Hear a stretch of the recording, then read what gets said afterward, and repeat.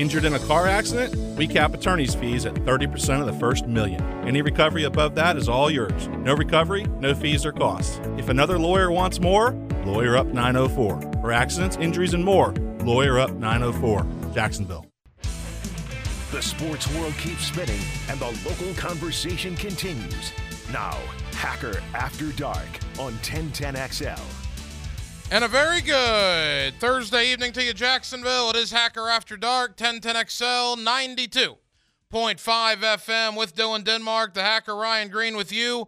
Glad you are with us. My goodness, do we have a lot to do tonight over the next 2 hours. We are with you until 10 o'clock. We got National Football League issues to get into, a little bit of college football to get into, and one pretty big change on the high school football gridiron that we will get into. Here's what the guest lineup looks like. In about 20 minutes, my friend Leon Searcy, former Pro Bowl offensive tackle for the Jacksonville Jaguars. You hear him every day on XL Primetime. You also get him weekly here on Hacker After Dark. We'll talk Jacksonville, Tennessee. Of course, you'll hear the Jaguars and the Titans Sunday, 1 o'clock here on 1010XL and 92.5 FM. So Leon Searcy coming up in about 20 minutes. Later on in the 8 o'clock hour, I mentioned a change on the high school football gridiron. Pretty significant change. Christopher Foy at Jackson did a terrific job, a really good job, turning that Jackson program around, getting the Tigers back to a district championship. They went into Reigns this year and won a district title. He is leaving Jackson and heading to Oakleaf. He is the brand new head coach of Oakleaf out in Clay County. So we will talk to Christopher Foy about what went into that decision to leave Jackson after 3 years and head on over to a great opportunity there at Oakleaf High School. In the 9 o'clock hour, we'll go to Gainesville. Boy, there is news every day seemingly coming out of Gainesville. Zach Goodall, allgators.com. We will talk with Zach about everything going on down with the University of Florida.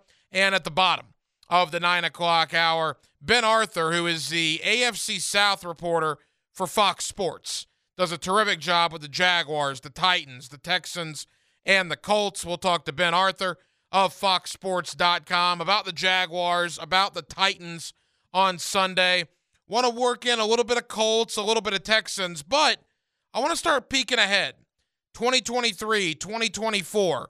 We think this is the Jaguars division moving forward. Does a guy that covers the entirety of the AFC South believe the same thing? So we'll do that with Ben Arthur of Fox Sports coming up later on in the 9 o'clock hour. But as we always do, to kick it off here on Hacker After Dark, we give you a big deal of the night and Dylan Denmark. Let's do that right now. Time now for the big deal of the night. What's the big deal? What is the big deal? No big deal. It is a big deal. On Hacker After Dark.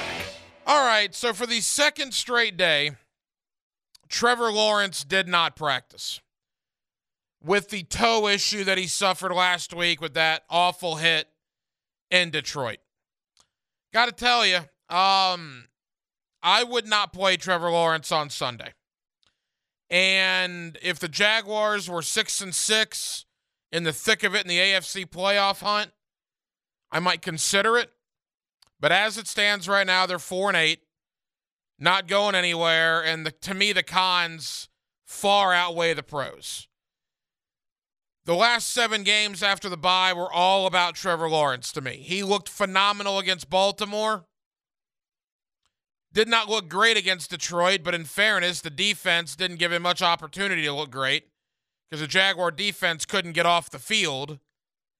And when he was out there trying to drive the team down to get points at the end of the first half, his left tackle got beat by a guy that's played 2 NFL games and got him killed.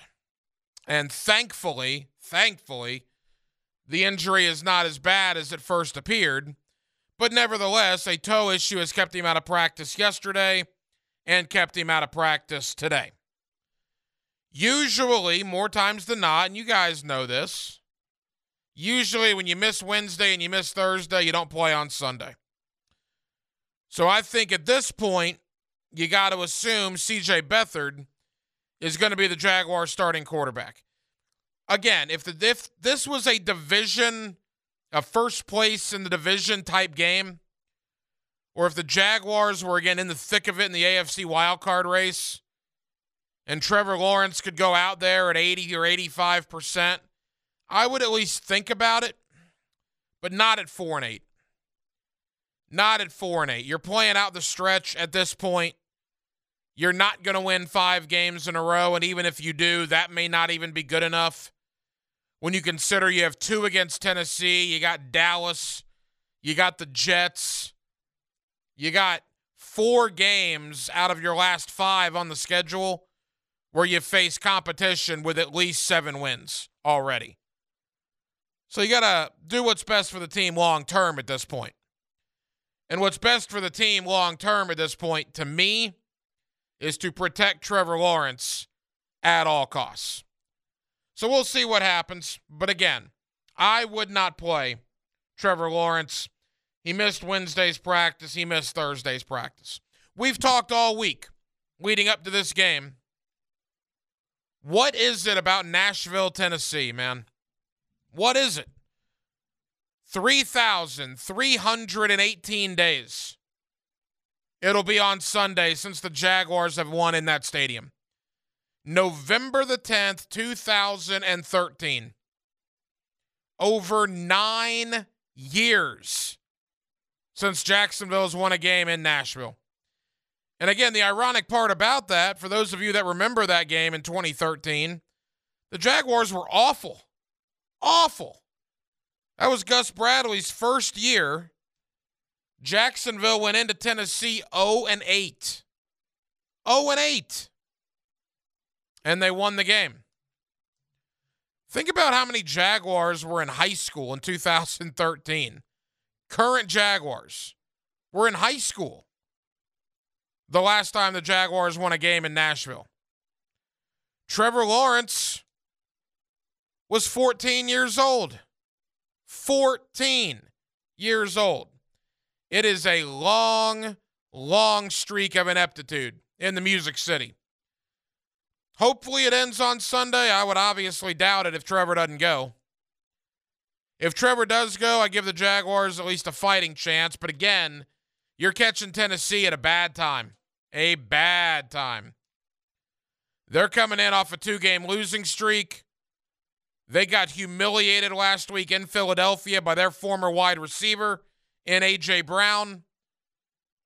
The Jaguars are coming in wounded off a 40-14, just pathetic performance and uncertainty about their starting quarterback. I would imagine Tennessee smells blood in the water. Oh, boy. It might get ugly. Ugly on Sunday in Nashville. I'm not breaking any news here. I've said it all week. I'm picking the Titans to win the game. Hope I'm wrong. I would be happy to be wrong. You know, look, if the unthinkable happens, and I do mean the unthinkable, and if you actually go into Tennessee on Sunday and win, well, then you're 2 games back with 4 to go, and you get 1 more against Tennessee here. Then you can at least have a conversation, right? Until Dallas comes in and pummels you in a week. So the Jaguars can at least stay in the conversation with a win. With a loss, it's curtains officially. They're done as far as the division. You know, you start thinking towards next year, too, with the Jaguars. I don't know about you guys, but I've started doing this. Taking a peek ahead. Free agents to be. The fact that Calvin Ridley will be in the fold next year. What do the Jaguars need in the draft? Who are the Jaguars going to need to cut in order to have flexibility with the cap to be able to make some signings this offseason? Again, Roy Robertson Harris, Shaq Griffin, and Rayshon Jenkins. I believe the number is roughly $20 million in savings you would have if you cut those 3 guys. But you do that, that's at least 2 starting spots you got to replace, right? Robertson Harris is a starter. Rayshon Jenkins is a starter. Shaq Griffin has probably played his last game in Jacksonville already. You know, I do wonder. We do this in like May and June leading into the year. the worst free agent signings in the history of the Jaguars. Everybody brings up Jerry Porter. Everybody brings up Hugh Douglas. Old school Jaguar fans bring up Bryce Popp, although I don't think that's fair. The Jaguars signed Bryce Popp and asked him to do something that he wasn't doing prior. When you play in Buffalo behind Bruce Smith and you play in Green Bay behind Reggie White, well, no kidding, you're good. I mean, that's not breaking news. You're obviously going to be good when you play behind Reggie White, when you play behind Bruce Smith. Bryce Popp was brought in here to Jacksonville, and he was asked to do something that he wasn't used to doing. But those are the three, right? Porter, Douglas, Popp. You got to throw Nick Foles in there. Actually, Nick Foles may be the worst. You give that guy $50 million in guaranteed money, and what'd you get out of him? 5 games? But I do think Shaq Griffin will enter that conversation. 16, 17 million a year for Shaq Griffin? Did you get anything close to that production-wise? I don't think so. So those are guys that are probably going to move on. But the reason I started thinking about this, we kind of brought this up briefly last night. Who excites you, Jaguar fans? Who lights your fire coming into 2023 that's on the current roster? Obviously, Trevor Lawrence should. Travis Etienne, absolutely. Take those two off the board. Take Lawrence, take Etienne off the board. Obviously, you're very excited, as well you should be, about their future prospects. Who else really gets you fired up for 2023? Luke Fortner probably should, right? He started every game as a rookie. I think Brandon Sheriff's been fine. You paid a lot of money for him. I think he's been fine. Jawan Taylor, I would doubt is back. I don't know if they're going to re-sign Jawan Taylor. Cam Robinson's going to be back for financial reasons, but he's been average. Left guard, I don't know. Tyler Shatley, Ben Barch, we'll see. The point is, on offense, I would probably throw Christian Kirk in there, come to think of it. Travis Etienne, Luke Fortner, Trevor Lawrence, Christian Kirk. I'm excited about those 4 guys in 2023. Is Evan Ingram going to come back? Do you want Evan Ingram back? He's on a 1-year deal. He's a free agent. I expected a lot more out of Evan Ingram. We were getting pretty good production from him September, October, early November. For whatever reason, as of late, they've stopped throwing him the ball. Zay Jones, I would be fine if he came back. I would love a 3 wide receiver set of Calvin Ridley, Christian Kirk, and Zay Jones. Would love that. You got to make sure the finances are good. But if possible, I would love that. So there are at least some pieces on offense. Defensively, it's a different story. My goodness. Moving forward, 2023, Jaguar fans, who lights your fire on defense? Who gets your juices flowing? Thinking about what could be in 2023 for the Jaguar defense. Trayvon Walker and Devin Lloyd should. They're first-round draft picks. They should get you fired up. I'm not ready to give up on either guy, but I would have liked to have seen more from both 12 games in. Chad Muma, I think he's going to be a good player. I don't think he's going to be, an all-pro or a Pro Bowler, certainly, but I think he's fine for what his role is going to be. I love Foye Oluokun. Good signing. Foye Oluokun tackles everything. Unfortunately, he's in the position now where he has to tackle everything because he's the only guy out there that's playing any defense a majority of the time. Like I told you guys earlier this week, I'd love to have a cigar and a couple of sips of brown water with Foye Oluokun and just get his thoughts on why he's had to make 33 tackles in the last 2 weeks. When you make 33 tackles in a 2-game stretch, it's one of 2 things. You're either one of the best linebackers in the league, which is possible, but more so than likely, you're the only guy worth a flip doing anything, which I think that's where the Jaguars are with Foye Oluokun. He's having to be a one-man band out there because there isn't a whole lot else going on that defense. Josh Allen's going to be entering a contract here in 2023. He better be entering a contract year. Are they going to re-sign him this offseason? How can you? How can you give Josh Allen big money this offseason? I don't think you can. I think he has to enter 2023 as a free agent to be. And if he has a great year, then you place the franchise tag on him. I'm not signing that guy long-term until he shows me more. Because he hasn't shown hardly anything. Like DeJuan Smoot, he leads the team in sacks. Unfortunately, he's a free agent. Are you going to bring DeJuan Smoot back? If so, how much money are you going to pay for him?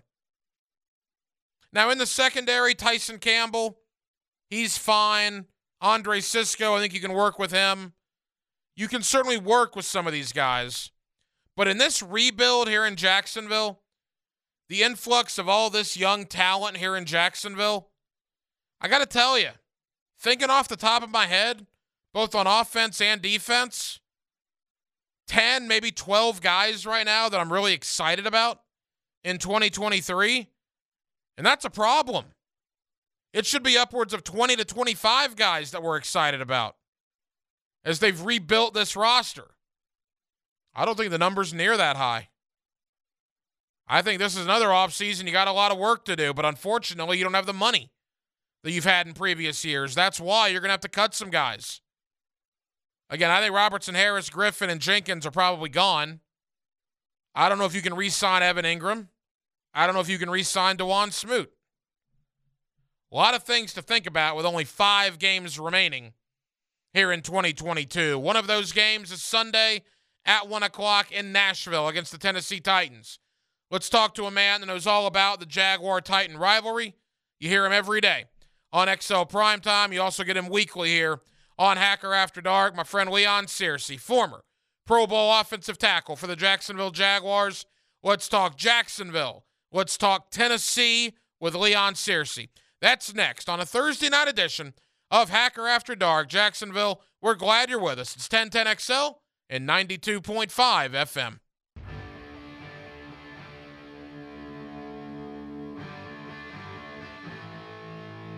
Hacker After Dark on 1010XL.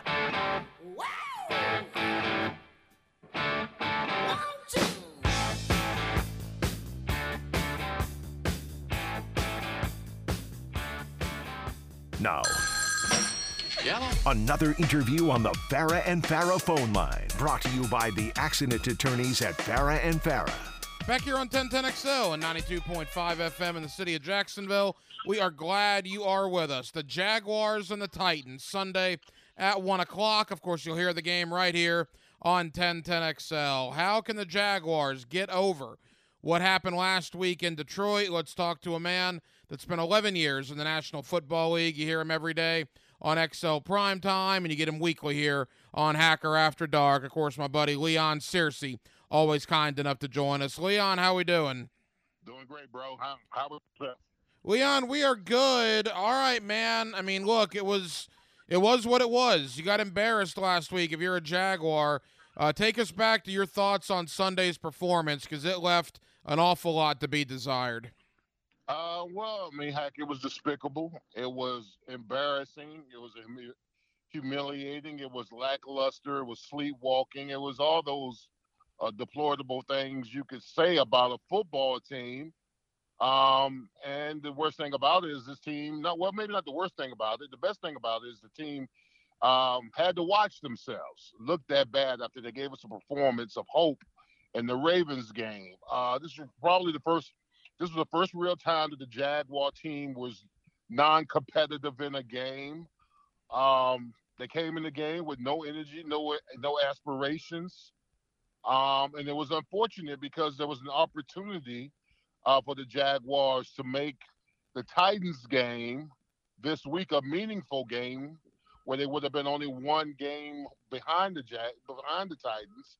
But the game is even more meaningful to me because the Jaguars have had a history of just not showing up when it came to playing the Tennessee Titans. It would have been a big game, no question about it. Tennessee loses to Philadelphia. Like you said, all Jacksonville had to do was beat Detroit, and this is a big game on Sunday. As it stands right now, the Jaguars are 3 back with 5 to go. Leon, you are literally the perfect person to ask this. Trevor Lawrence gets hit last week. He gets knocked down on the field. As the time we are talking right now, we don't necessarily know his status for Sunday. We know he's in kind of a walking boot, if you will. Doug Peterson said he's going to be day-to-day, and we'll see what happens. Take us through that moment on the field. If you're Cam Robinson and you get beat like that on a play, you and I talked about this on the fifth quarter. You got to take the holding penalty, right? You got to grab the guy. You got to body slam the guy. There is no way you can let that defensive end get to your quarterback like what happened on Sunday. You're absolutely right, Hack. The last thing you want to do as a tackle, a blindside tackle, is for your quarterback to take a blindside hit, especially anything below the waist area. I mean, when you're hitting below the waist, now you're affecting knees and ligaments and ankles and all that kind of stuff. So, I mean, Cam Robinson actually got a pass, so to say, because the injury looked a lot worse. I mean, the outcome didn't look as worse as the initial contact on Trevor. So, because if you look at the way Trevor went down, I mean, it could have been ACL, MCL, it could have been ankle broke, all that kind of stuff. Yeah, so I think Cam Robinson got a pass in the fact that it's only a toe. Hopefully it's not a turf toe, because I heard those things are excruciating as they come. But they've got him in a boot. They've got him taking this medicine to stabilize it and all that kind of stuff. Similar thing happened to me in '98, which, by the way, which is kind of crazy, is that I hurt my thumb in a game against Detroit, where they had to do the same thing, give me a cast, give me medicine, stabilize me to where I could play that next Sunday. So, yeah, Cam Robinson, I mean, listen, they paid you the elite money to protect the blind side of the face of the franchise. So you've either got to step your game up. And listen, I'm not trying to single out Cam Robinson. You play this game long enough, your quarterback's going to get sacked. But the way Trevor Lawrence went down, you don't want to see that happen to your quarterback. So Cam has had a decent season this year. It was just unfortunate that relayed and it happened the way it did. You hear Leon Searcy every day on XL Primetime. You also get him weekly here with me on Hacker After Dark. Leon, I always hear the term players want to play. Players don't want to come out of the game, and I certainly understand that. And again, you're a perfect person to ask. Last week, or I guess the week against Baltimore, the coaching staff, Doug Peterson, held Travis Etienne out for what he called precautionary reasons with the foot. In a close ball game, they could have used Travis Etienne, but they held him out as a precaution. He was back in there the following week against Detroit. When Trevor Lawrence got hurt, it was at the end of the first half. Detroit gets the ball first to start the second half, drives down and scores. It is 30-6 with 10 minutes to go in the third quarter. In your opinion, I understand Trevor probably wanted to go back in, but would you have put Trevor back in if you were the coaching staff? Absolutely not. Absolutely not, because I probably wasn't made full aware of Trevor's injury, the full extent of the injury. I mean, I'm sure they probably took him in there, x-rayed him and all, pulled and tugged at his foot and all that other kind of stuff. But at that particular moment, the face of your franchise, and you're down by 3 scores, there's no real 4 scores. There's no real reason to bring him back into the game, because most athletes, competitive athletes, no matter what the score is, you never want to be felt like the team is putting you on the shelf while you're out there playing. So sometimes you feel obligated to get back out there and be with your team, despite what the score is. So I sense that from Trevor. I sense that he felt his team was struggling and he didn't want to feel that he was as important or more important than everybody else. So he probably talked his way through the trainers, through the head coach, to say, I want to be back out there, which I think that Doug Peterson had the right to veto that and say, hey, listen, we're going to hold you out, get you better, and then just look forward to next week. All right, Leon, I want to get into next week, meaning this week against Tennessee on Sunday. But before we get there, we got to at least comment on how atrociously awful the defense was. I think we've all said our piece over the last couple of days. This will be the last time I talk about it. But my gosh, I mean, you want to talk about the history of Jaguar football. In 1995, the expansion year, they lost 44-0 to Detroit, and I'm not sure if the defensive effort then wasn't a little bit better than the defensive effort was this past week. It was awful. And I don't know where the Jaguars go from here on defense, but, Leon, they got a lot of problems on that side of the ball. They do, Hack. I haven't seen as of that defense is atrocious, bro. I mean, absolutely atrocious. The way they perform, the way they've been performing. I mean, we kind of saw this same namesake against KC. I mean, guys out of position, wide receivers wide open, guys not in zone, not knowing when to run and when to pass and when to drop and when to cover and getting beat on routes. I mean, everybody wants to blame the D coordinator, Caldwell, but he knew going into the season what he was working with. So you can only scheme up so much to protect the inefficiencies of your guys on the field. I mean, these guys have got to overperform because they're not good enough to stand toe-to-toe with some of the better teams who have better athletes on their team. So they've got to overachieve. This defense has to overachieve. And right now, they're playing status quo, which is bad. There's nobody on the team that is inspired to play above themselves. And that's the reason why I think that we're struggling so much. You can only scheme as much as you can. You've got to get a lot more effort out of this defense than I'm talking about the front end, the middle, and the back end. I'm talking about the rushing, the covering on the second and third level. So, yeah, we're bad, bro. I think we're ranked 31st in the NFL as far as total defense goes, and that's the bottom of the cellar. And at this point, with 5 games to go, there's not a lot to do about it. You just kind of got to get through it and then try to improve as much as you can this offseason. Final moments here with Leon Searcy, former Pro Bowl offensive tackle for the Jacksonville Jaguars. Leon, I don't know where you were in life on November the 10th, 2013, but that is the last time the Jaguars have won a game in Nashville. It'll be 3,318 days by the time they kick it off on Sunday. Leon, how do you explain that? This isn't Northwestern and Ohio State, right? It's not Indiana and Michigan. It's 2 NFL teams, yet it will be over 9 years since the Jaguars have won a football game in Nashville.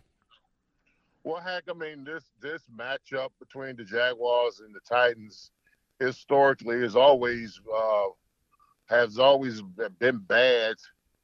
It has not worked in our favor. I was a proponent of saying that even in my day, at certain areas on the field, that we had matchup problems when it came to playing the Titans. And that's one of the more familiar reasons why we didn't play in the Super Bowl in 1999. Because, I mean, for a team to beat us 3 times in a row, the Titans just had our number. And I think that has been the carryover for the Titans moving forward, is that they instinctively are tougher than us, and they are. And for us to have lost to them year after year after year after year, I think the Titans' impressions upon Jacksonville is that we're soft. And I think that the impressions of them when they see the schedule is that they count us as a W, especially in Nashville. So until the Jaguars do something to change that narrative, which means to out-tough the Titans, who are the bullies on the block, the bullies in the AFC South, we're going to continue to be their whooping doll. So I'm going to be very interested to see how the Jaguars come out and how they respond to how badly they played against Detroit. And no perfect team to bounce back from than the Titans, which we haven't won in so long there.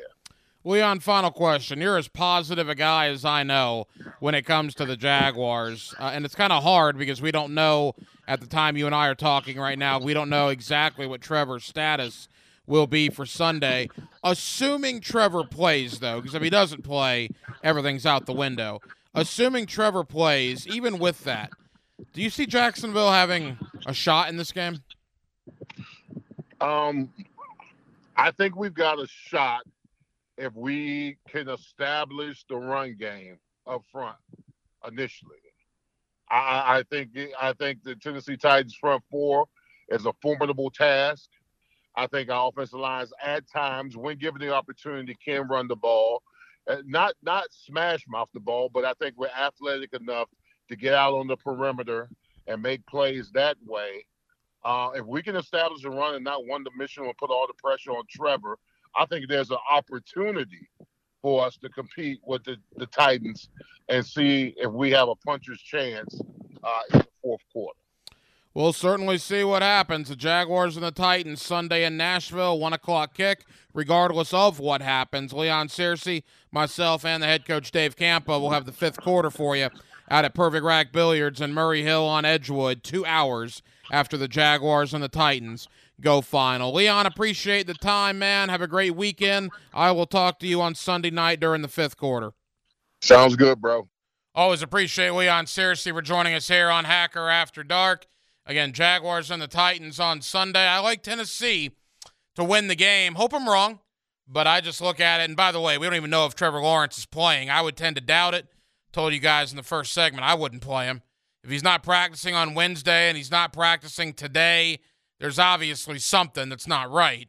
So why are you going to put him out there in Nashville in a game when you're 4-8 and you're all but eliminated already from the division? To me, there's far more cons in playing an injured non-100% Trevor Lawrence than there are pros. Week 14 of the National Football League is underway.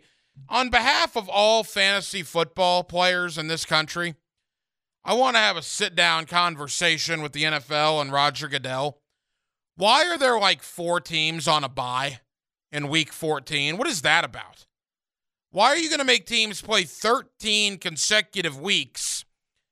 Then you give them a bye on Week 14 before they finish up with their final 4 games. That is ridiculous. This coming from somebody that, I don't know, might have David Montgomery, Brian Robinson, and Jonathan Taylor as 3 of his top 5 running backs in a dynasty league where I have to win this week. And, of course, Chicago, Washington, and Indianapolis are all on bye. And then maybe that same guy might have Christian Watson from Green Bay as his wide receiver too, and Green Bay's on a bye. Denmark. It's Week 14. What are we doing? Why are there so many people on bye, so many teams on a bye 14 weeks into the year? That is pretty late. It kind of hard to explain, but I mean, usually I guess it'd be Week 13 in a 17-week season, but it does seem really kind of late for it to be, 2 weeks after Thanksgiving, and guys are still on a bye. And if I was one of those teams, I'd be spitting mad. That's ludicrous. You made me play 13 weeks in a row, then you give me a bye with only 4 to go. Thanks, but no thanks, pal. Ugh, interesting. Well, I'm sure fantasy football owners, a lot of you out there probably feel my pain with some of the bye weeks this week. Nevertheless, Week 14 is underway. The Las Vegas Raiders lead the Rams 7-0. You know what would be an interesting study? If you go back through the memory banks a little bit, go to ESPN Stats and Info a little bit. I had JJ Stats and Info on XL Primetime. Perhaps we'll start doing Denmark Stats and Info here on Hacker After Dark. The Rams are one of the worst defending world champions I've ever seen. They're terrible. They're 3-9. Granted, they've had injury problems. They've essentially shut down Matt Stafford for the year. But they were bad even when Stafford was in there. When's the last time a world champion the next year started 3-9? That cannot possibly have happened very often. Cannot possibly have happened very often. Talk about thinking you know somebody and then just, wow.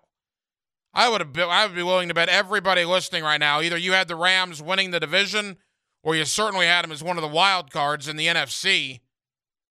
And they're terrible. They are absolutely pitiful. And somebody owns their first-round pick, right?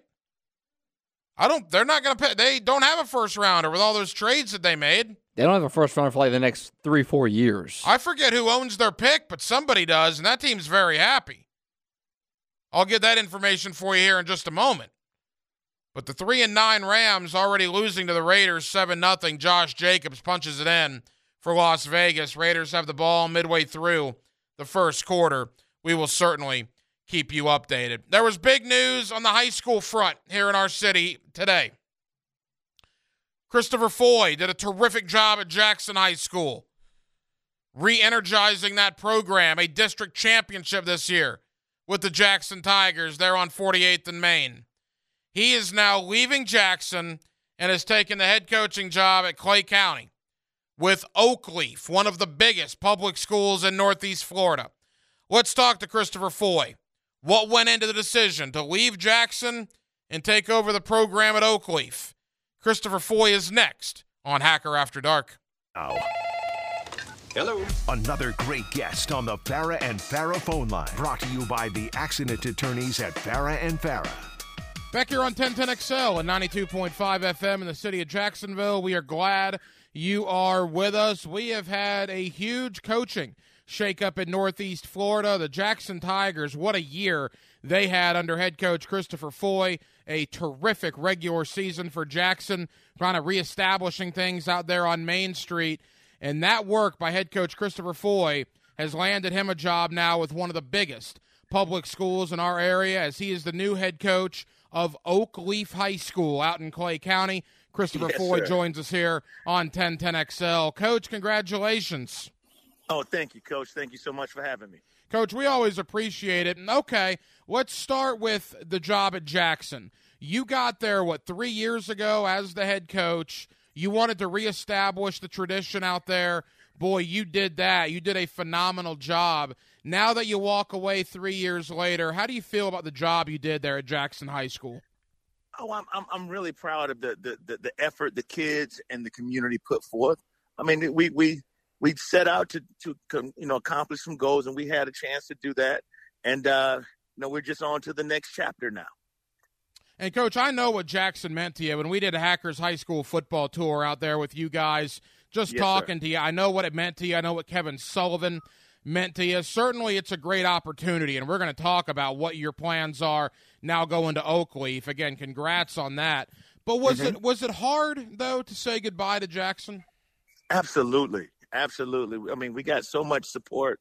The kids did it. They did everything we asked them to do. I mean, they were relentless on the field. They were kind and courteous off the field. And, it was a real difficult decision. Certainly, and you and I have talked so many times on the Friday Night Lights. I mean, the job you did, you inherited a public school program that, quite frankly, Coach, before you got there was winning 1 and 2 games a year, 3 games maybe. And then to turn them around and to be undefeated going into the final week of the regular season in just 3 years, were you even, maybe impressed is not the right word, but the job that your staff did, the job your players, certainly you did, the fact that all turned around so quickly for you at Jackson, certainly a lot of people took notice of that. Yeah, it was, in this profession, every once in a while you need a little luck. And so, we had a lot of tight ball games that we had to, we just were lucky enough and blessed enough to pull them off, man. But, yes, absolutely, Coach. I'm humbled by the accomplishments that we had this year. It was not something that, you take lightly. I knew those kids had worked extremely hard. And so it was good to see them receive all the fruits from their labor. Christopher Foy, formerly the head coach of Jackson, he's now going to Clay County, to one of the biggest public schools in the area there at Oakleaf. All right, Coach, let's talk about the present and now the future, which is you and Oakleaf High School. How did this come about for you?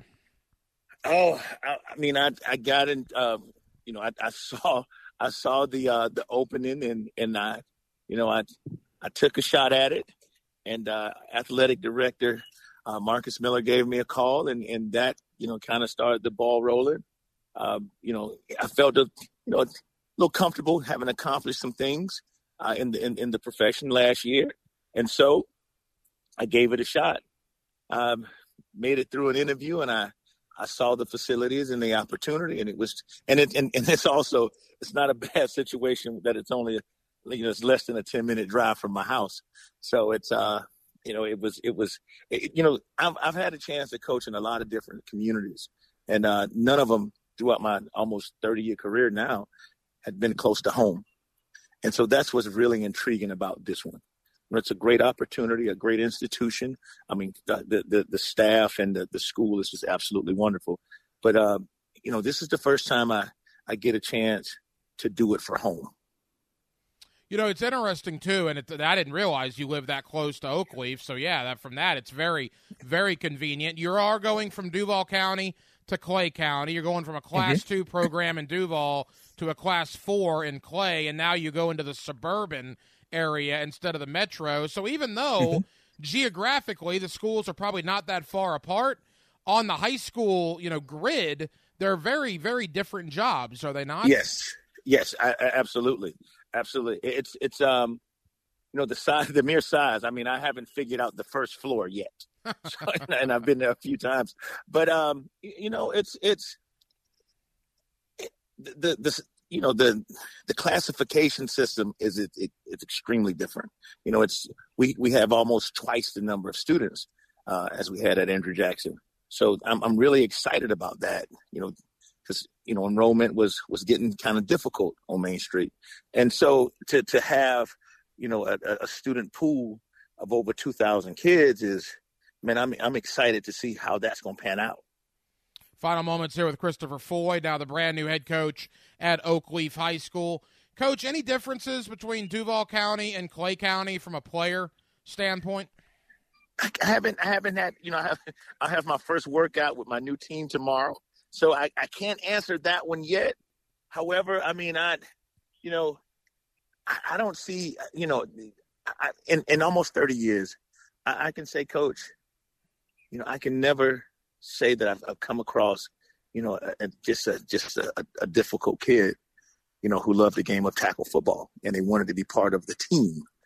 So I can't say I see it yet.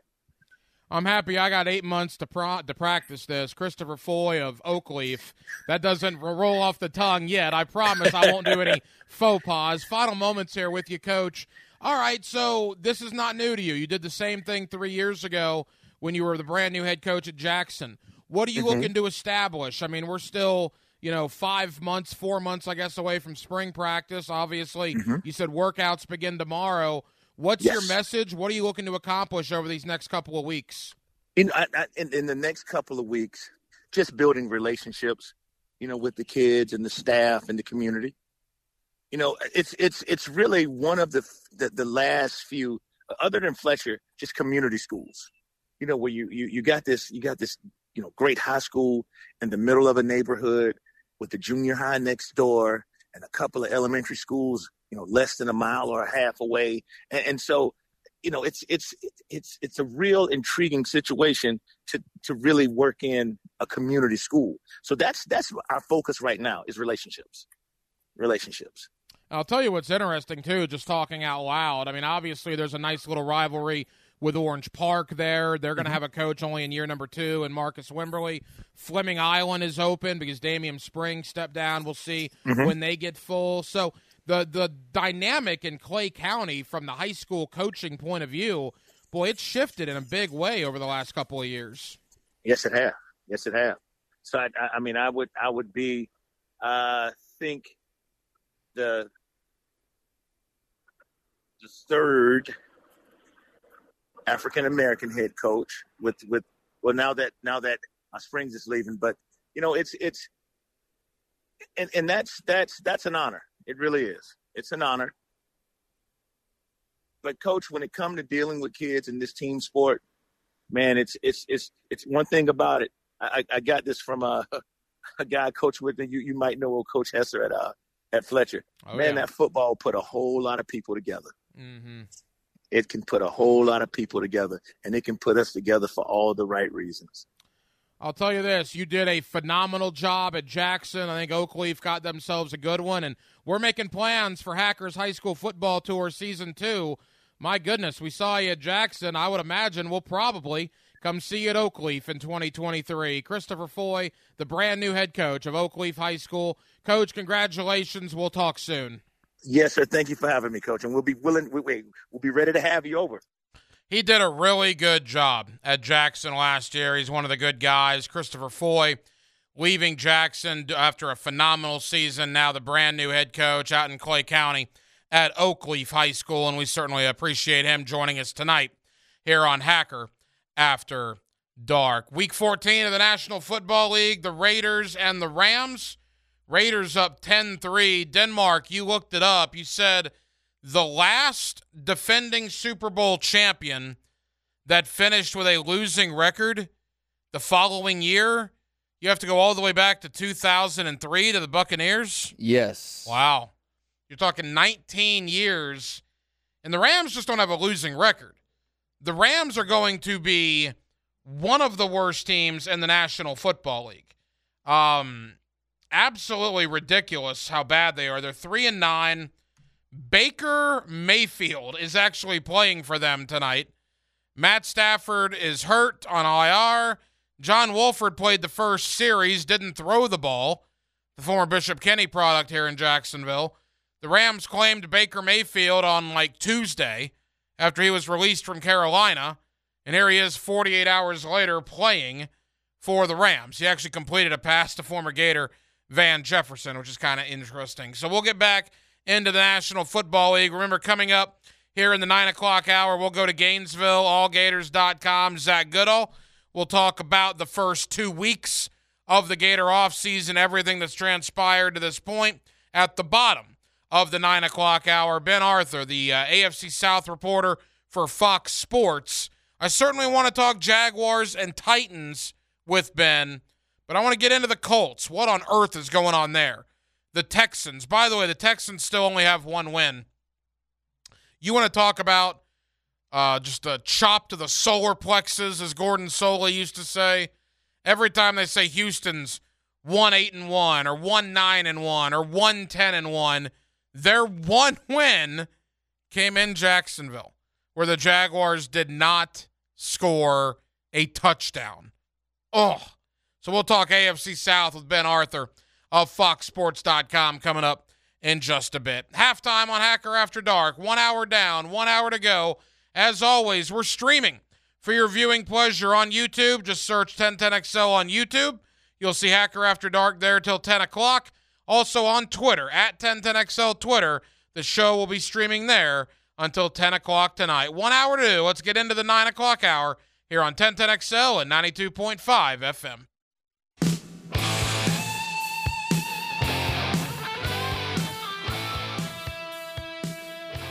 Hacker After Dark on 1010XL. Not that I'm going to get overly fired up for Big Ten December hoops, but we just had one heck of a buzzer beater at Ohio State. Ohio State with about a 30-foot three at the buzzer in Columbus to beat Rutgers. That was pretty cool. That was pretty awesome. I guess they're already playing conference games up there, right? Nothing says Big Ten action like Rutgers and Ohio State. Speaking of college basketball, watching the UConn-Florida game last night, oh boy. Boy, oh boy. That was not good. I understand UConn is a top 10, top 5 team in the country, but good heavens. That was, Florida's got a lot of work to do. And I already love the people that didn't want Mike White gone, saying, oh, this, that, and the other. Well, why do you think Florida is where they are right now? Because Todd Golden is inheriting what Mike White left. To Todd Golden's credit, he brought in some transfers that will ultimately help. If Mike White was still there, the same thing would be going on. But Florida is as average as the day is long right now. They're just not very good. UConn dominating them last night. All right, so Mel Kiper Jr., we're past the college football regular season. Championship Saturday is over. They're giving out a Heisman Trophy coming up this Saturday. By the way, who's going to win that thing, Denmark? Stetson Bennett? Caleb Williams? C.J. Stroud? You think it's Caleb Williams? Yeah, not even close. Not even close? Yeah. Okay. Okay, it shouldn't be, but the ones that are offended with his fingernails may lose some, but it still shouldn't be close. What you're talking about, for people that missed that, we had my buddy Brent Beard on, who is a Heisman voter, on Tuesday, and he said he's talked to at least some Heisman voter brethren of his. Caleb Williams decided to put F-bombs on his fingernails. I think one was F UCLA, the other was F Utah. Notre Dame. Oh, Notre Dame was it? Notre Dame was it, yeah. So F Notre Dame, F Utah. Well, all right. When you beat Notre Dame, I guess that works. When Utah beats you by 23, I like how the Utah social media platform on Twitter had a little fun with Caleb Williams after that. But is that Heisman Trophy worthy? Apparently, when you vote for the Heisman, there is a character not requirement, I don't know what the word is. You have to judge your character when you vote for the Heisman. And that's what some people are saying why Caleb Williams might get not as many votes. And even Aaron Murray, I saw him talking earlier today or yesterday, saying the same thing as Brent Beard did the other day. Maybe it's me. And look, I'd be interested. I don't know. But 5, 10, certainly 15, and definitely 20 years ago, the Heisman Trophy was a gigantic deal. Gigantic deal.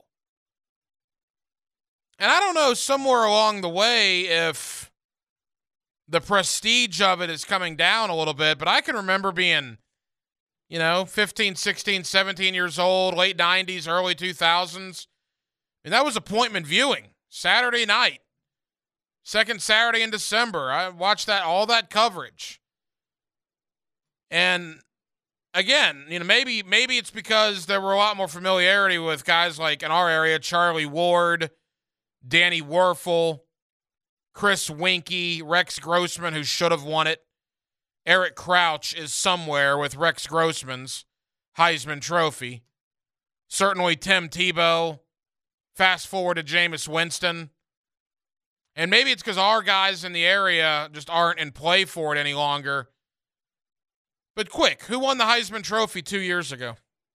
2 years ago was 2020, Devontae Smith. Okay. Hey, look, Denmark, you're an encyclopedia. Yeah. Who won it in 2019?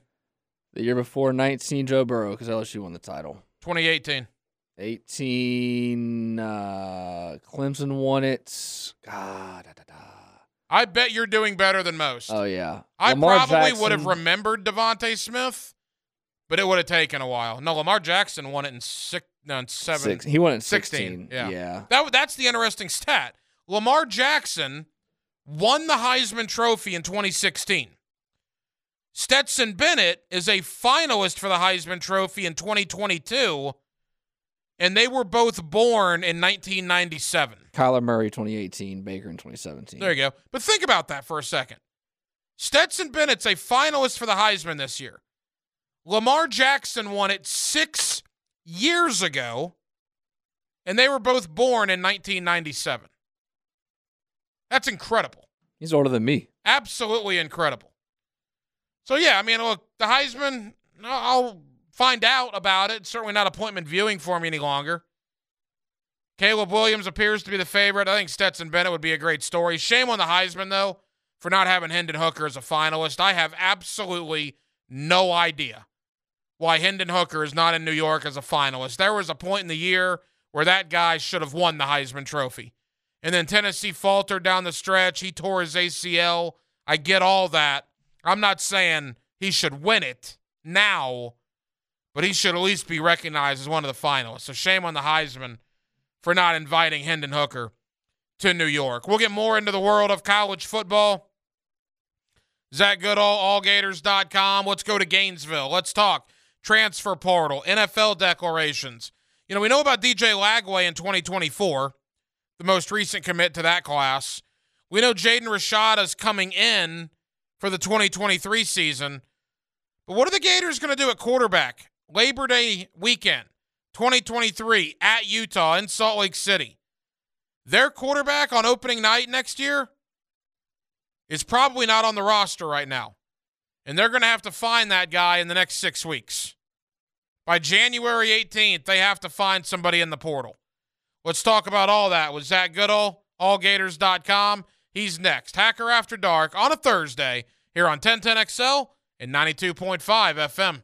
Hacker After Dark on 1010XL. Now, Hello. another great guest on the Farah and Farah phone line. Brought to you by the accident attorneys at Farah and Farah. Back here on 1010XL and 92.5 FM in the city of Jacksonville. We are glad you are with us. Boy, what a 10 days it's been since the Florida Gators wrapped up the season, less than 2 weeks in to what we knew was going to be an unbelievable offseason, and it certainly has been to this point. There are Florida players entering the transfer portal left and right, and Florida has had a bunch of guys declare for the NFL draft. Let's look at it all with Zach Goodall. He runs the allgators.com website. That's, of course, part of Sports Illustrated, and he's always kind enough to join us here on 1010XL. Zach, how we doing? Doing great, Ryan. I appreciate you having me on. And, yeah, it's no doubt that it's hectic here. I love to give 100% when I do radio hits, but I might have to do 99 because it's literally every minute or so there's another portal entry, a draft declaration. It's part of the gig, I guess, especially in this day and age of college football. You know, I was talking to Mark Long, our colleague from the AP, earlier this week, and I was telling him it's like every hour you go on Twitter and there's another Florida Gator entering the transfer portal. I think at the time you and I are talking, it's 17 scholarship players that have entered the portal. That doesn't even take into account Justin Shorter and Osiris Torrance and Ramon Dexter and Anthony Richardson that have already declared for the draft, not to mention the seniors you're losing on top of that. I mean, this is crazy, right? The amount of guys that are leaving. Yeah, they expected an exodus. I don't know anything about a number, but they expected a roster turnover, especially with the removal of the cap on scholarships, or at least it's not at 25 anymore. I fully anticipate them to sign more than 25 in this class, and they want to create room for transfers as well, because we saw what the results were of ultimately 4 years of Dan Mullen recruiting in Florida. It made its way well into Napier's first season in charge here, calling plays for the Gators, and we saw the talent deficiencies at a lot of different positions, even if it wasn't necessarily the starters. But if someone went down at really any given position, they were screwed in terms of experience. And now you look at it, and I believe as of the latest update, we're sitting at 81 scholarship players for next year's team, including commits, under the 85-man limit at this time. And I think they're going to get further away from it, but that only opens the door to adding portal talent. And you look at quarterback, especially now, all of a sudden you pair Anthony Richardson with the dismissal of Jalen Kitna for his arrest, and besides the commitment of Jaden Rashada in the class of 2023, they don't really have anything there for the long term at quarterback, or even someone they could truly comfortably start in 2023. So that's the first position you think of when it comes to transfer portal additions now is quarterback. Zach Goodall is the publisher of the All Gators website, All Gators on FN for Fan Nation. That is the Twitter handle, and Zach's kind enough to join us here on 1010XL in Jacksonville. All right, so Anthony Richardson announces he's going to the NFL. There's no real surprise there, Zach. I mean, we had heard rumblings about this, weeks, if not months ago. He finally makes it official earlier this week. I guess two-parter. Number one, how will Anthony be remembered as a Florida Gator, a very short stint as the Gators starting quarterback? And number two, Billy Napier's got to go find his starting quarterback for 2023 in the portal, does he not? Yeah, sure thing. To start with Richardson, I think he'll be remembered as one of arguably the greater athletes in Florida history in terms of what he brought to the table, and a lot of potential that was never fully maximized. And there's a lot of reasons why that can be said. You go back to high school when he had a meniscus injury that never really recovered properly.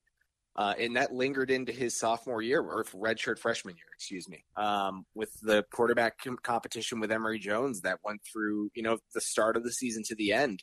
He had a concussion, he had a hamstring injury, and then after dancing in a hotel room or something of the sort before the South Carolina game, he tweaks that knee injury from high school.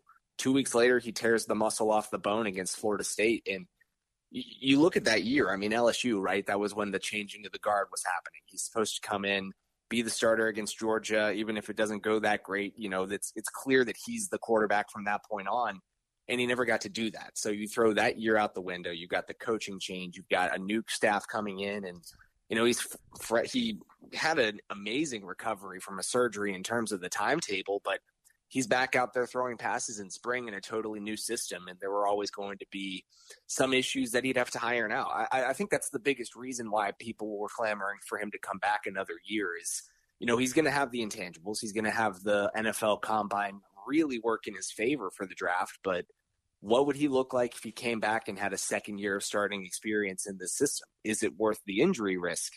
There's just a million different ways you can attack it, and ultimately it came down to this guy might have the strongest arm in the draft, and he's certainly the fastest quarterback in the draft. And teams want that more than ever in this NFL. That's what they're looking for. When it comes to answering the second part, the quarterback of the future, again, yeah, I think the best thing they've really got going for him in the quarterback room at this point is Jaden Rashada. In terms of upside, in terms of long-term commitment to the program, they've got 2 scholarship players now, and Jack Miller, who I believe has 2 years of experience, 14 passing attempts to his name in college, and Max Brown, who's been playing football for 3 years and was a late find in the class of 2022 out of a private school in Oklahoma. So when it comes to that, even with Rashada in the picture, you just don't have much. You don't have someone you can look at your roster right now and say, okay, week 1 when we go to Salt Lake City in 2023, I know that guy can comfortably start for me. And with all of these portal quarterbacks that have entered today, I think we've got like 6 or so from the ACC alone. It would definitely behoove of Florida to look in every direction they can to get some more experience into that room. No question about it. Final Moments with Zach Goodall. AllGators.com is the website. I would certainly encourage all of you to go visit. They do a terrific job with the football and with recruiting, obviously, because recruiting, the first signing day for the December signing day, obviously coming up in just a couple of weeks. All right, so we know that the back channel communications are going on. We know it's not just quarterback. They got to get everything. They got problems at linebacker, I think, Zach. They got to go on the D-line. They've had 3 safeties enter the portal in the last, couple of days. So the secondary certainly as well. They need a little bit of everything. When will we start seeing some dominoes fall? I guess I saw one, a guy that had 100 tackles at Cal, entered the portal last week, and now is committed to UCLA today, because you can officially commit today being the first day. It's a 45-day window. Do you think we'll start seeing Florida get some commitments, get some visits in, Christmas, New Year's, or will we start seeing dominoes fall before that? I think we could start seeing them happen soon. And I believe the Boston College quarterback, I'm not going to try and pronounce his name, but he may have committed on the 5th too. So he did. He's going to Pitt, I believe. That's right. Yeah, exactly. This is going to get rolling quickly. In Florida, they spent last week going through their meetings with players to get them prepared to start moving on if that's what's going to happen. So I would think at this point they've got most of their attention now on surveying these portal options. And I'll tell you this much. Last year they came in when they first got the job and they took a few transfers, the ones that made a lot of sense, right? The Montrell Johnson, the Osiris Torrance, guys they were familiar with. And then they wanted to wait until post-spring, summer to start pulling a couple more players in and address the needs they have left. And it came back to bite them because there were really not that many quality options left, and they ended up not filling enough of their needs. So this time around, whether it's by the end of the winter period or even here in the next couple of days, it would be in their best interest to be aggressive and go get the players as quickly as they can, because the quality ones will start to go. There's no doubt about that. And that kind of leads me to my final question. We've seen, Zach, what Florida State, what Mike Norvell did, and basically revolutionizing that roster. I mean, you think of Florida State's best dozen players, heck, they might all be from the transfer portal. You mentioned LSU, what they did with Jaden Daniels all the guys they added. I mean, this needs to be Florida's quest this offseason, right? Billy Napier needs to do what Mike Norvell has done, what Brian Kelly has done, what Lincoln Riley did at USC. I guess Lane Kiffin, for that matter, too, at Ole Miss. When you bring these guys in, you got to bring guys in that not only are numbers, you got to bring in guys that are going to absolutely contribute to your team in 2023. Without a doubt. And that's where the sense of urgency comes in, and that's where Florida fans really have to hope that the staff adjusts. I don't even want to call it a complacency thing, because they obviously last offseason had so many details to iron out, what feels like 500-person staff to hire at that point. But now they've got it. Now they've got the year under their belt, and Billy Napier himself has been a huge advocate for the transfer portal windows that are now a thing. So they got to take advantage of it. They got to come out swinging a lot, and they got to make contact with some balls very early on. Zach, give yourself a little love, man. Allgators.com. What can people look forward to when they head over to the website? Every last bit of this transfer portal nonsense is going to be updated as soon as it happens over at allgators.com. So that, draft declarations, breaking down this season, and obviously what's to come next season will be all over at allgators.com and on my Twitter at Zach_Goodall.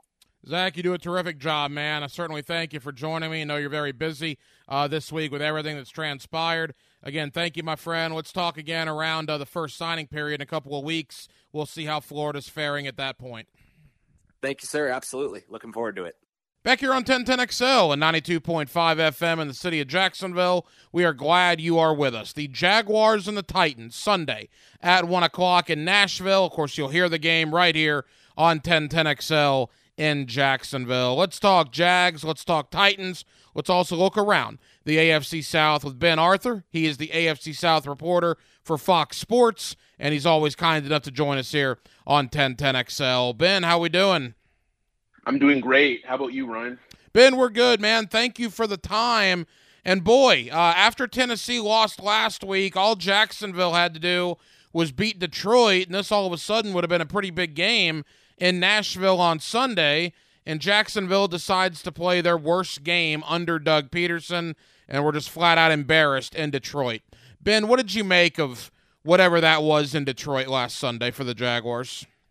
Yeah, I mean, I think the game in Detroit was just kind of the latest sign of that this team just isn't there yet, right? I mean, I think we've seen it all year, offensively, defensively. Trevor Lawrence has made clear steps this season. Obviously, I think that Ravens game really cemented himself as kind of the guy we all kind of expected him to be. But that offense overall just isn't there yet under Doug Peterson. We've seen the defense have issues kind of most of the season, right? They had that really good stretch at the beginning of the year, and they've really kind of unraveled largely in kind of the last several weeks of the season. The Lions, to their credit, I mean, the Lions haven't been that great of a team this season, but we do know that they've kind of been able to score with the best of teams, and so that they were able to kind of have a great performance against this Jags defense that still has a lot of work to do. That they're obviously going to have to bulk up that side of the ball in the off season. But yeah, it was just a bad game. You know, Trevor Lawrence, I think he kind of, with his language he was using post game, it was kind of some of the strongest language I think we've seen since he arrived in Jacksonville last season. This team is still a long way to go. And I think that Lions game, coming off of the high of that dramatic, thrilling win against Baltimore at home, I think we kind of were taken back to the reality that the Jags are still kind of a long way from kind of the goals that they hope to attain. Ben Arthur covers the AFC South for Fox Sports. He's with us here on 1010XL. Yeah, you mentioned the Trevor Lawrence postgame. He used the word embarrassed. He used the term laid down. He used the phrase, we got our A's kicked, and he's exactly right on all of those. There's no question about it. Ben, if you look at Trevor Lawrence in totality this season, 17 touchdowns, 6 interceptions. What are we at? About 2,800 plus yards passing. Clearly, he is night and day from what he was in 2021, but that's relative, right? Because it was really bad for him in 2021. How would you assess where he is now, almost 30 games in to his pro career? Yeah, kind of as I was alluding to earlier, Ryan. I think he's made massive strides, and obviously he had the struggles last season as a rookie. But I think kind of with the Urban Meyer situation last year, not really having a stable coaching situation. I mean, this year, even though it's year 2 for him, in many ways, it's kind of like a redo of his rookie season. And I think having kind of that healthy coaching structure with Doug Peterson, an offensive-minded guy who's had a lot of success with quarterbacks in the past, I think we've seen Trevor make a lot of strides, right, in terms of his efficiency. The interceptions are down. He's making better decisions. We've seen flashes of kind of that great quarterback that he was projected to be. And as I said at the beginning, of this segment, the Ravens game, I think, was a really big step for him in showing the world, the NFL world, that he can be that guy. But we've also seen this season where kind of the inconsistencies are still there, right? Like you'll have 2-3 good games and then kind of have a bad game and then kind of go back to kind of playing well and playing efficient, and then have a red zone interception or has a fumble and things like that. And I think those are all part of the journey. But I think we have to really look at how much growth he's made from last year to this season. He's on the right track. I think it's very obvious in the statistics. It's obvious in how the Jags, the people around that organization, the coaches, the players, how they talk about Trevor and the strides he's made as a leader. Is he a finished product at this point? Of course not. But I think the growth is evident, and he's clearly on the right trajectory.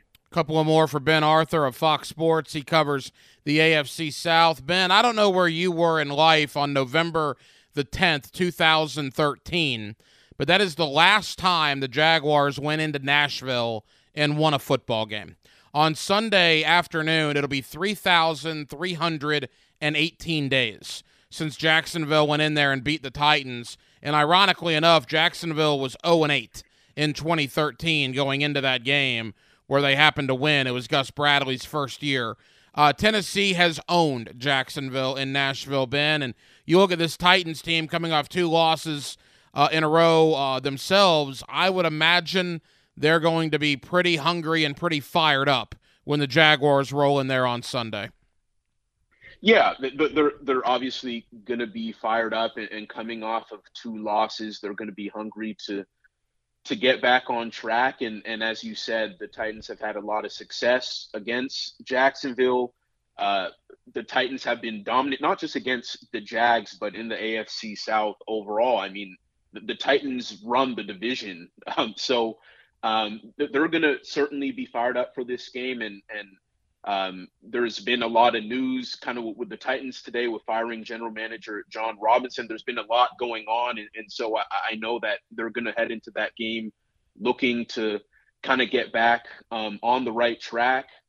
Derrick Henry, a Jacksonville area kid, a Yulee kid, is kind of dominated would probably be the light word in terms of kind of what he's done to the Jags over the last few years. And he's a guy who hasn't really been able to get loose, that they've kind of had some struggles in terms of run blocking and whatnot. So the Titans are going to try to win that battle up front. So that's going to be something to watch. And then people talk so much about this Titans defensive front, and for good reason too. But I think they're vulnerable right now with Jeffrey Simmons not being at 100%. Danico Autry, who's their top sack guy, he's been out with a knee injury. And so I think this is a good chance for Travis Etienne to kind of get to get back on track. So And then you look at what happened to the Titans against Philly. Jalen Hurts exposing the inconsistencies that the Titans have had in like pass defense at the cornerback spot.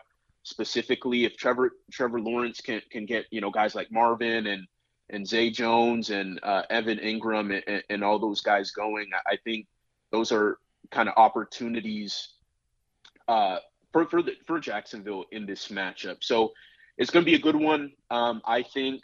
And I think another storyline too is that if the Titans beat the Jaguars, then the Jacksonville would officially be out of kind of the AFC South race. I mean, obviously it looks like the Titans will run away with it, but Jacksonville has still had this slight chance. The Titans can end that slight chance on Sunday. And so I think they're going to be fired up. The Jags are going to be fired up. So I expect a good game. So I guess we'll kind of see what happens. Yeah, it's weird. 5 games to go, and as bad as Jacksonville was, and again, I don't expect anything to happen, but they still play Tennessee twice. They're down 3 with 5 to go, so crazier things have happened. Final moments here with Ben Arthur of Fox Sports, who covers the AFC South. All right, quickly, the other two. Let's go do the Cliff Notes version, Ben. First with Indianapolis. Wow, I don't even know what to say. What do you make of them and of what's going to happen there this offseason? Yeah, the Colts have obviously been like a train wreck this season. It's been, I think the consistent thing has been how dreadful their offense has been. It has started with the play of the offensive line, but the quarterback play, particularly Matt Ryan, he looks kind of washed, right? Like he's 37. He kind of came into a situation where they thought they'd have better protection and a better run game for him. That hasn't panned out, but Matt Ryan has also made a lot of kind of bad throws, bad decisions. And so it's kind of been all bad offensively, led to Frank Reich being fired. But I think kind of the big thing, a new low point for them was losing to the Cowboys. It was like the first time I've kind of seen their defense give up. And their defense was kind of it was kind of like the thing to what was kind of providing optimism for them. And it was kind of the first game to where not only was the offense not good, but it was like the defense almost kind of gave up. And obviously with Dallas scoring 56 points. So the Colts can't wait for the off season. Obviously drafting a quarterback should be at the top of their list. And I think that's kind of a good segue into kind of what's going on with the Texans. They're in a situation too where they're going to have to find that franchise guy. They gave Davis Mills a chance this season after a promising rookie season as a third rounder. It hasn't worked out. He's kind of regressed. And he's even been benched for Kyle Allen, who I think is also going to be benched because he's been actually worse than Davis Mills. So they've kind of had just kind of a mess.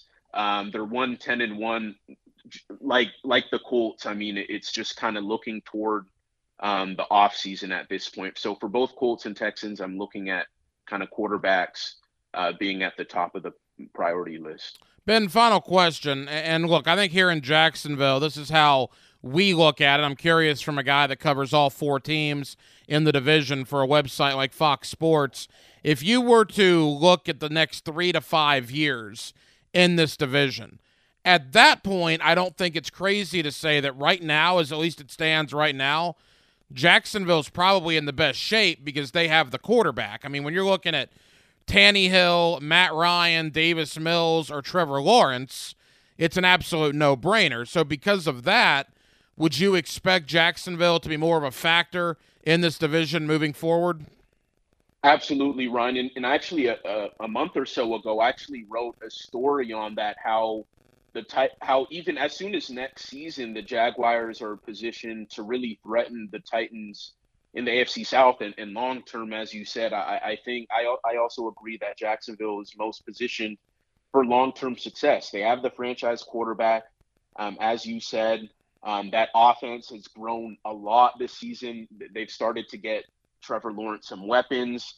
Then the Calvin Ridley factor next season, assuming all goes well and he's reinstated next year, that's a true number one receiver for Trevor Lawrence for the first time in his career. That offense should continue to make strides. They have the best offensive line in the division as well. We talked about this earlier, that the defense kind of needs some work at this point. But they do have some pieces to build around, guys like Tyson Campbell, who's going to be who's going to be a top corner in the NFL sooner rather than later. They have a couple guys on that side of the ball they can build around, but I think long term, again, they're the most positioned to have success. I mean, the Texans can really change their fortunes, I think, in the upcoming draft if they really nail their 2 first-round picks, right? They're going to have 2 first-rounders, but they're really far behind the Colts. I mean, depending on what they do at quarterback, it might be interesting with them. And then you look at the Titans. I mean, their quarterback situation, their offense, they kind of have a lot of questions they need to answer. And Derrick Henry is obviously closer to the end of his career than the beginning. So again, long term, as you said, and I agree, that the Jags have the most promising outlook on paper. But so we just have to see if that potential will turn into results. There have been many situations in the past, and with the Jaguars too, where it seems like they would have a great team or an improving team on paper, but it doesn't really come together when it counts. So yeah, we'll have to see on that, but I definitely agree that Jacksonville is positioned to have success. Again, the Jaguars and the Titans on Sunday at 1 o'clock. You'll hear the game right here on 1010 XL. Ben Arthur covers the AFC South for Fox Sports. Ben, certainly appreciate the time. Know you're very busy this time of year. If we don't talk beforehand, happy holidays, and we'll talk again soon. Sounds good, Ryan. Thank you so much. And thank you to Ben Arthur, FoxSports.com, for joining us here on Hacker After Dark. The Jaguars and the Titans on Sunday at 1 o'clock in Nashville. Of course, you'll get the game right here on 1010 XL. We'll see what the status of Trevor Lawrence is by Sunday. Look, the Jaguars coming off an absolutely demoralizing loss. They got the tar beat out of them up in Detroit, so I'm sure they're anxious to get back on the field. Unfortunately, they're going to a place where they have not won since November the 10th of 2013. So I think it's going to be a tough putt for the Jaguars on Sunday. I'm not breaking any news there. I'm going to take the Tennessee Titans to win the football game, and that'll all but eliminate the Jaguars from the AFC South division race. And that'll just about do it for what has been an action-packed Thursday night edition of Hacker After Dark. Thank you guys for hanging out with us tonight here on 1010XL and 92.5 FM. Thank you to Ben Arthur, FoxSports.com. Does a terrific job covering the AFC South for Fox Sports. Thank you to Zach Goodall, AllGators.com, part of the Sports Illustrated family. Zach does a terrific job covering Florida. And what a couple of weeks it's been for the Gators with transfer portals and guys declaring for the draft. And now all of a sudden, DJ Lagway back in the fold as a commitment for the 2024 class at quarterback. It has been a very interesting 2 weeks since that Florida State game ended the Gators regular season. And in hour number 1, my man Leon Searcy. You hear him every day on XL Primetime. You get him right here on Hacker After Dark. We certainly appreciate Leon joining us weekly here on HAD. Tomorrow night, Ron Compton, ladies and gentlemen. It's Compton and Company. I'm taking the night off. I'm taking the little man, well, down to Walt Disney World. We're going to have a little bit of a family getaway, but I will be back with you on Sunday for the 5th quarter, 2 hours after the Jaguars and the Titans go final. Leon Searcy, head coach Dave Campo, and myself will have you for the 5th quarter live at Perfect Rack Billiards on Edgewood out in Murray Hill. Dylan Denmark was your producer tonight. Dylan, great job as always. I'm the Hacker Ryan Green. And again, Jacksonville, thank you for spending part of your Thursday evening with us right here on Hacker After Dark on 1010XL and 92.5 FM. Enjoy Compton and Company, which will be on tomorrow night from 8 o'clock to 10 o'clock, and have an absolutely terrific week in Jacksonville. And I will talk to you on Sunday after the Jaguars and the Titans for the 5th quarter. Until then, good night, Jacksonville.